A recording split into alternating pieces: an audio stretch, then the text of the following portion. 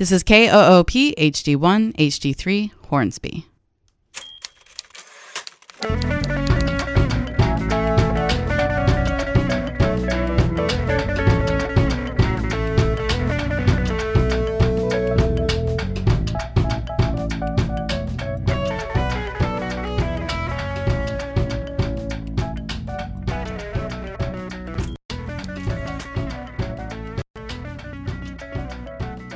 Welcome to the Austin Chronicle Show. My name is Kim Jones, and I am the editor of the Austin Chronicle, Austin's independent source of news and culture reporting since 1981. We're now barreling towards 2020, which means the primary election grows ever closer. Texas will be one of more than a dozen states holding our primary election on so-called Super Tuesday on March 3rd, and early voting starts even sooner than that on February 18th.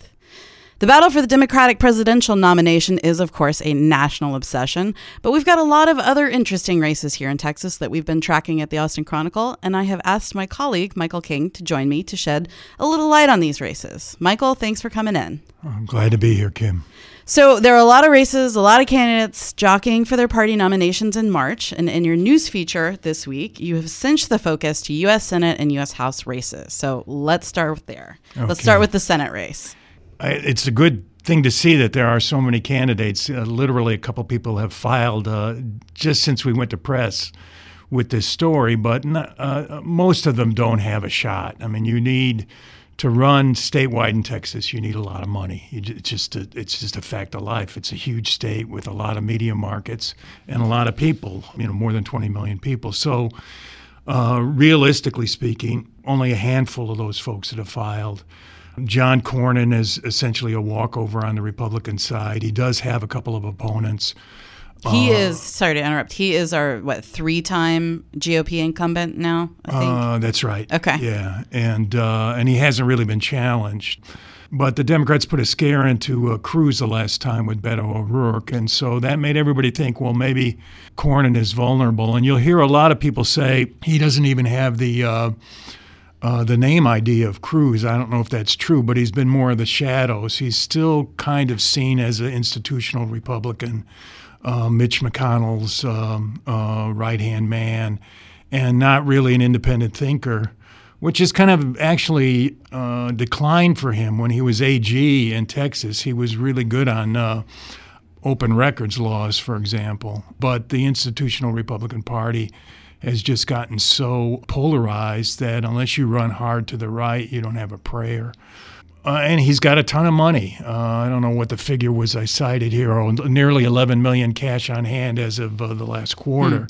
Nobody else approaches that on the Democratic side, but you don't need $11 million to run. You need a couple 100,000 at least. And there's at least 5 Democrats that have that kind of money. U.S. Rep. Chris Bell, who ran for governor against Perry and lost. City Council member Amanda Edwards, she's an at-large member, which means that she's got a Houston area base. Christina Tzintzun Ramirez, who's an Austin favorite due to her work with the Workers' Defense Project and JOLT. And she also has a statewide presence for the same reason. State Rep. Royce West from Dallas, and he's been around a long time at the legislature, so he's got a lot of institutional support.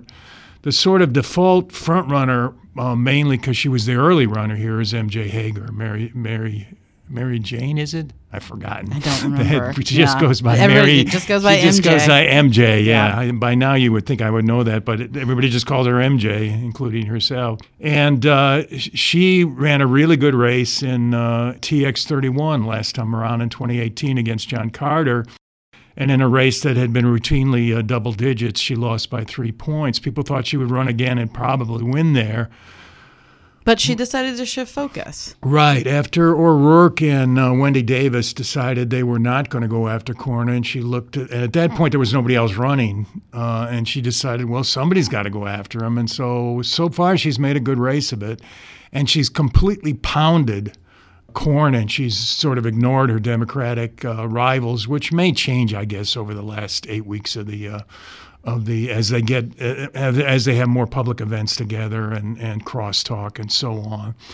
they roughly break into what are called the moderate and progressive wings of the Democratic Party, which is defined in national terms now, partly because of Elizabeth Warren and Bernie Sanders, is are you for the Green New Deal and are you for Medicare for all?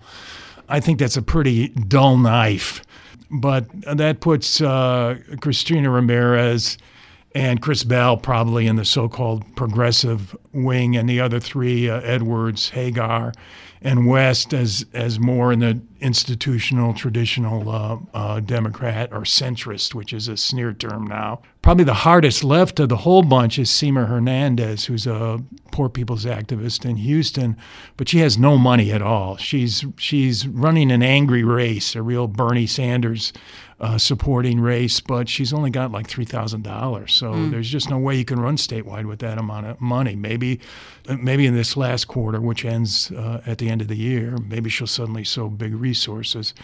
You still hear rumors, I think sometimes just people looking for clicks, that say Beto or Julian Castro might still run. And they have until Monday night. Yeah, clock is ticking, right? So, a couple of no-names have since filed in the last couple of days. Yeah. My favorite is Victor Hugo, which I guess is not exactly a no-name. Definitely. He's got a name. Yeah. And an impressive body of work behind him. Yes, but not likely. I mean, I often wonder what these folks that just do it out of a kind of, well, I could be a senator. I mean, God bless them, but, you could... I could think of better things to use my time. Sure.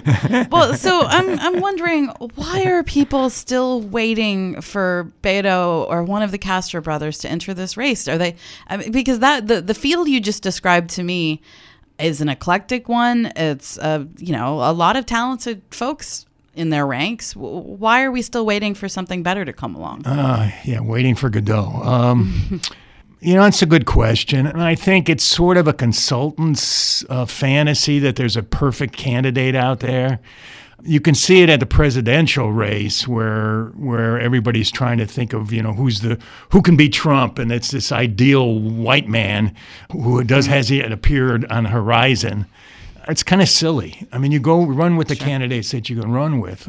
And I suppose somebody is waiting for a progressive millionaire to run against Cornyn, and there is no such person. It's an oxymoron, in fact. So I think any one of these five, at least, could give Cornyn a run for his money, but he has a lot of money. He's been around a long time, and this is still a Republican state unless voters prove it differently next November. So it'll be an interesting primary fight. The biggest problem with the current Democratic field is name ID. Across the state, people don't know these folks yet. People really know Royce West in Dallas. People really know Cynthia Ramirez in Austin, Amanda Edwards in Houston. But it's a statewide race. And so then you have to wonder, okay, and I think that's what Castro and Beto have national names now. Sure. So it's kind of natural to say, well, gee, if one of them got in a race, but they'd have some of the same problems. So we'll see. Okay. Well, let's switch our focus now to the U.S. House. What are we looking at there? And how many districts are we looking at for our Austin listenership? Right. Well, because of GOP gerrymandering, Austin is the biggest city in the country that does not have a congressional district anchored by population in Austin. Right. And that was intentional. Absolutely. And to really nail that home, what does that mean? Well, it means that all of our candidates have to kind of run elsewhere, although in the primary, the Austin Democrats carry a heavy weight, not so much in the November election, just because these are stretched out districts. So there are 6 districts that have some part of Austin. The only one that is compact and contiguous in the standard of conventional redistricting, which almost never happens, is 31, which has all of Williamson County and most of Bell County, and part of that is a growing population portion of Austin, which makes the Austin votes, gives them a heavier weight. That's 31, and there's a good battle going on there. Of the 6 districts, one is the de facto Democratic district. That's Lloyd's Dog. It's TX35, which is anchored again in San Antonio, but runs up I-35 to Austin. And it's packed with Democrats to get them out of the surrounding districts. So that's pretty much a default Democratic district for Doggett. All the other 5 are drawn to elect Republicans, but they've gotten tighter, and 3 of them have gotten especially tighter. TX10, which runs from Lakeway almost all the way to Houston suburbs, northern suburbs. That's got 3 Democratic candidates and in that's it. a seat that's currently held by 8-term GOP incumbent Michael McCall. McCall, Okay. but last time Mike Siegel made it a 4-point race, which was unheard of. McCall had been winning by double digits. He didn't even have to campaign. And Siegel's back for another round. He's back, and then there's Pritesh Gandhi, who's a local doctor, People's Clinic doctor, and Shannon Hutchinson, who's a civil attorney. And that one's gotten a little heated in the last few weeks. Gandhi and Siegel attacking Hutchinson for being seen as, one, a corporate defender. She's taken on some dicey clients, although she's run really on her record of working for Planned Parenthood, but she's also, defended abusive guards for Corrections Corporations International. So that's become, just in the last couple of weeks, an issue because there was an article in the Observer about it. Texas Observer did a piece on it. Yep. Then the next competitive race is probably 21, which is the Wendy Davis race. Which is probably a little unfair because Jenny Lou Leader is another candidate there. But Davis has the name recognition and all the money, so Leader's a long shot. Davis has already started running against incumbent Chip Roy, who didn't win easily last time against Joseph Kopser. So that one's going to be a tough one for Roy to win for the simple reason that, like Ted Cruz, people say even his friends don't like him. He's a nasty piece of work on the floor of the House and even campaigning. But it is, again, drawn to elect a Republican, and they're going to call her abortion Barbie and everything else they can think of. Now, the last time that Wendy Davis ran in a state race was for governor, and it was a pretty catastrophic campaign. Do we think she's got a better shot this time? We think she has a better shot in a district race. Yeah, I mean, it's still uphill for Democrats statewide, although she would probably do better this go-around running for Senate, for example. But Kopser showed that it's a winnable district. And in a wave election 2018, obviously Democrats made a lot of progress. I mean, they flipped the U.S. House, and they expect to flip or want to flip the Texas House this time around. I didn't go into those races yet in the paper. I think, it's a well-defined race for 21, and presuming Davis wins a nomination, I think she's got a really good shot. And then finally in 31, which is that Williamson County, Bell County district I was describing, I think my last count is 10 candidates, of which probably 5 or 6 have a good shot. Christine Edie Mann, also a primary care doctor who lost to Hagar in the primary last time around. She's been running since. Which is interesting that she came out pretty early, declared her candidacy. 10 people or 9 people have joined the race since then, which signals something. Yeah, and in fact, I even hear that maybe a couple more will file before Monday. I think maybe it's reached capacity, but we'll see. She's tried to juggle full-time doctor responsibilities with campaigning responsibilities. And when I've talked to her, she said she's juggling it. That sounds tough to me. I mean, even Gandhi in Austin has cut way back on his medical responsibilities. Donna Imam is running sort of as a Barry Sanders Democrat. She's a computer consultant. Recently, Tammy Young, who's a Round Rock Council member, entered. I know very little about her, but simply the fact that she entered and she's got a public face in Round Rock, which is obviously a place to gather votes, strikes me that she must think Carter is vulnerable and that she's got a good shot. There's a restaurateur named Jen Jigian, who's also famous for being in one of the world's worst movies, The Room. Wow. And for it's being... a claim to something. Right. And he was in the Olympics as an Armenian sledder. I've forgotten what event it was, one of those ice sled things. That is a life well lived. Right. Who else? There's a singer-songwriter named Eric Hankey, who also, I guess, is a Social Security consultant or retirement consultant. I don't think anybody knows who's going to come out in that. Mm-hmm. I guess Edie Mann was going to get a run from Murray Holcomb, a different doctor, but he withdrew for family reasons and threw his support to Edie Mann, so that may help her. That's one I've got to take a closer look at in the next month. So let's sort of take a step back. Just we're running out of time here, and I just want your thoughts on. I feel like every election cycle since I've been a voting adult, the narrative has been Texas might be in play this time. Texas, we think we're a battleground state. Turning Texas blue. It feels like this time, maybe. Yes, it's actually. Let's talk about what does it mean Texas is in play. Yeah, I think the refrain in the past has always been as soon as the Hispanics start voting in great numbers. But in light of the 2018 election, it's no longer just something that people throw out there. It was clearly a motivated election. This next November one is likely to be highly motivated for Democrats. You and I talked a little bit about the Trump factor, which most of the candidates stay away from, but it's floating around all the time. If we get a decent candidate at the top of the ticket, at the very top of the ticket, that draws people out for a presidential election, and I think, say, Beto succeeds in his determination to increase registration and help all these Democratic candidates, the DCCC has finally set up shop here in Austin with 8 organizers working with something they've never done before. They've usually just mined Texas for money. Tell our listeners what DCCC the DCCC stands for. is the Democratic Congressional Campaign Committee, Gotcha. Which works on the congressional side. There's also a Senate committee, but they're not as heavily invested here. And they're getting blasted by the candidates who are say anti-establishment. But I mean, it's a good sign that they've decided to spend money on people in Texas. And the people I talked to at the Texas House are more optimistic than I've ever heard them. That there are as many as 20 races that are flippable. They won't get all of those, but all they need to flip the House is 9. So we shall see. That's a subject for a next article.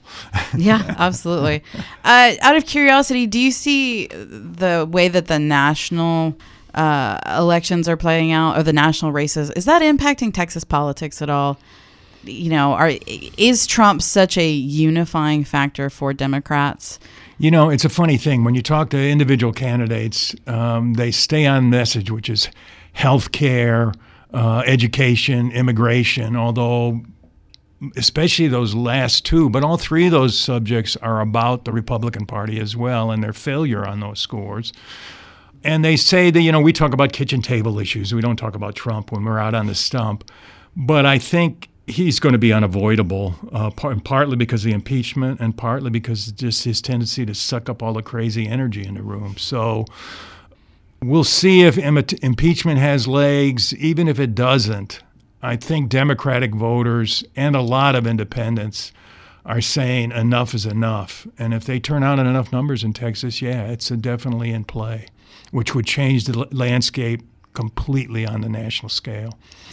Well, we have a very long road ahead of us, and I'm sure you will be back in the studio with us soon to talk about more of all the races on the ballot.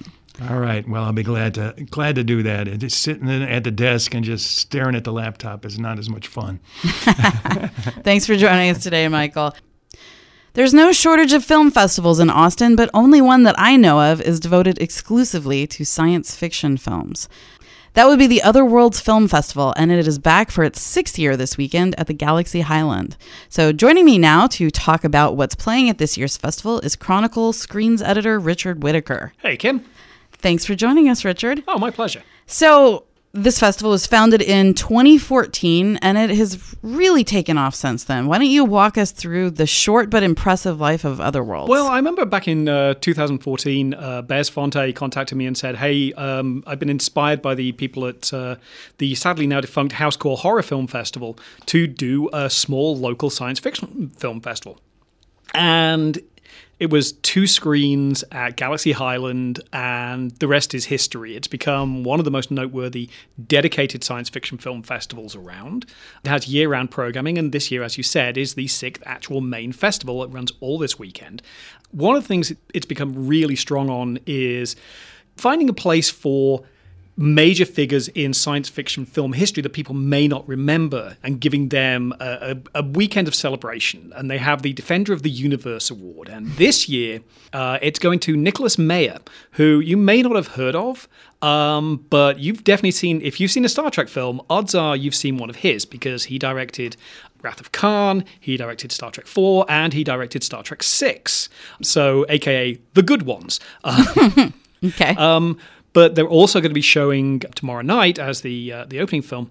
They're going to be showing Time After Time, which is his time-traveling Jack the Ripper versus H.G. Wells film, which is a wonderful movie. They're also going to be showing Star Trek 6, and it's a real opportunity to celebrate his work. But it's not all just about people with a legacy in science fiction. It's also about people with a legacy, that they're building a legacy now with new films that are sci-fi based or increasingly horror based, because there is the underworld stream within Other Worlds, which started off as kind of science fiction film with a horror element, and now has become a whole fully fledged horror component within the bigger festival itself. Okay, so if you're somebody like me who can't stand the sight of blood or anything horror-esque, there are still lots of options. Oh, absolutely. In fact, there is one, there's some that I've seen already, and there is one that is just wonderful. It is called Around the Sun. And it is, and I'm not kidding, basically an adaptation of a science tract from 1656. No, I'm not kidding. The book was called On the Plurality of Worlds, and it was written by a French philosopher called Fontenelle, and it's this wonderful, playful book where it's a philosopher and an aristocrat, and they're walking around her mansion and her estates, discussing whether the stars are just lights in the sky or whether there are other suns and how the world is structured.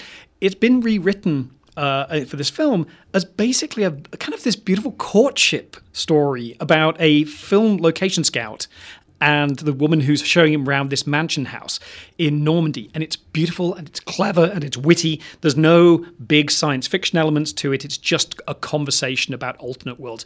And it's wonderful. Yeah, it's just the kind of thing where you sit there and go, yes, this is science fiction, but it's not, lasers and spaceships. And this is one of the things I love about Otherworlds, is it has this kind of diversity of titles that it does so well. Mm-hmm.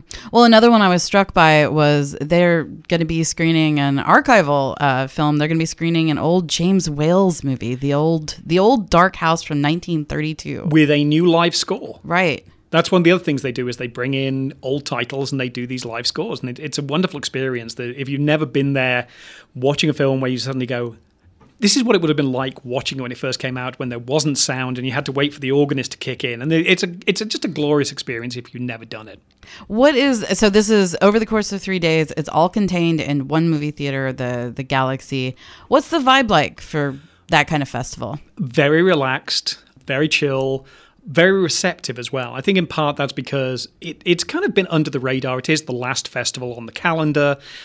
A lot of people go, oh, it's a science fiction festival, and they think they know what that's going to be. But when you get there, it's just a wonderfully receptive environment. A lot of filmmakers are coming in, and science fiction, particularly low-budget science fiction, it struggles sometimes to find an audience. So they're just glad to be there and have an audience talking to them who knows their material and knows what they're trying to do. And I find it actually one of the most enjoyable ways to wrap up the Austin Film Festival calendar, which, as you said, gets pretty packed, but now we got a brief respite until South by Southwest bears down upon us. But right. This is a beautiful way to finish it out. Well, I can sort of see your faces lighting up just talking about this. This is Richard's sweet spot. Oh yeah, this is absolutely. And the other thing is, there's some great comedies in here as well, including one that I saw out of Fantasia, which is the one of the Canadian film festivals, and it's called Lake Michigan Monster.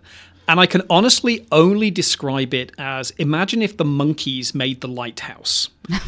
It's such a strange, it's black and white, it's got this wonderful offbeat sense of humor, and it's about revenge and sea monsters, and it's completely crazy and wonderful fun. Just if you pick one thing that you want to just like, I want something weird and strange and relaxing, there are still some passes available for the festival. You can get individual tickets for some screenings as well. Okay.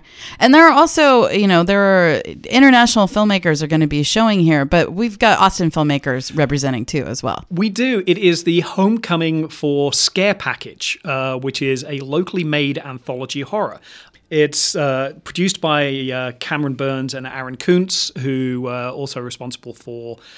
It's produced by Aaron Kuntz and Cameron Burns, who made a local horror called Camera Obscura and have just wrapped production on a new horror called The Pale Door, which is getting a lot of buzz already in post-production. But Scare Package, it kind of takes on all the tropes of horror. It's like the monster in the woods and weird diseases and VHS stores. And it's really hilarious. It's got a lot of local talent in it, a lot of local actors.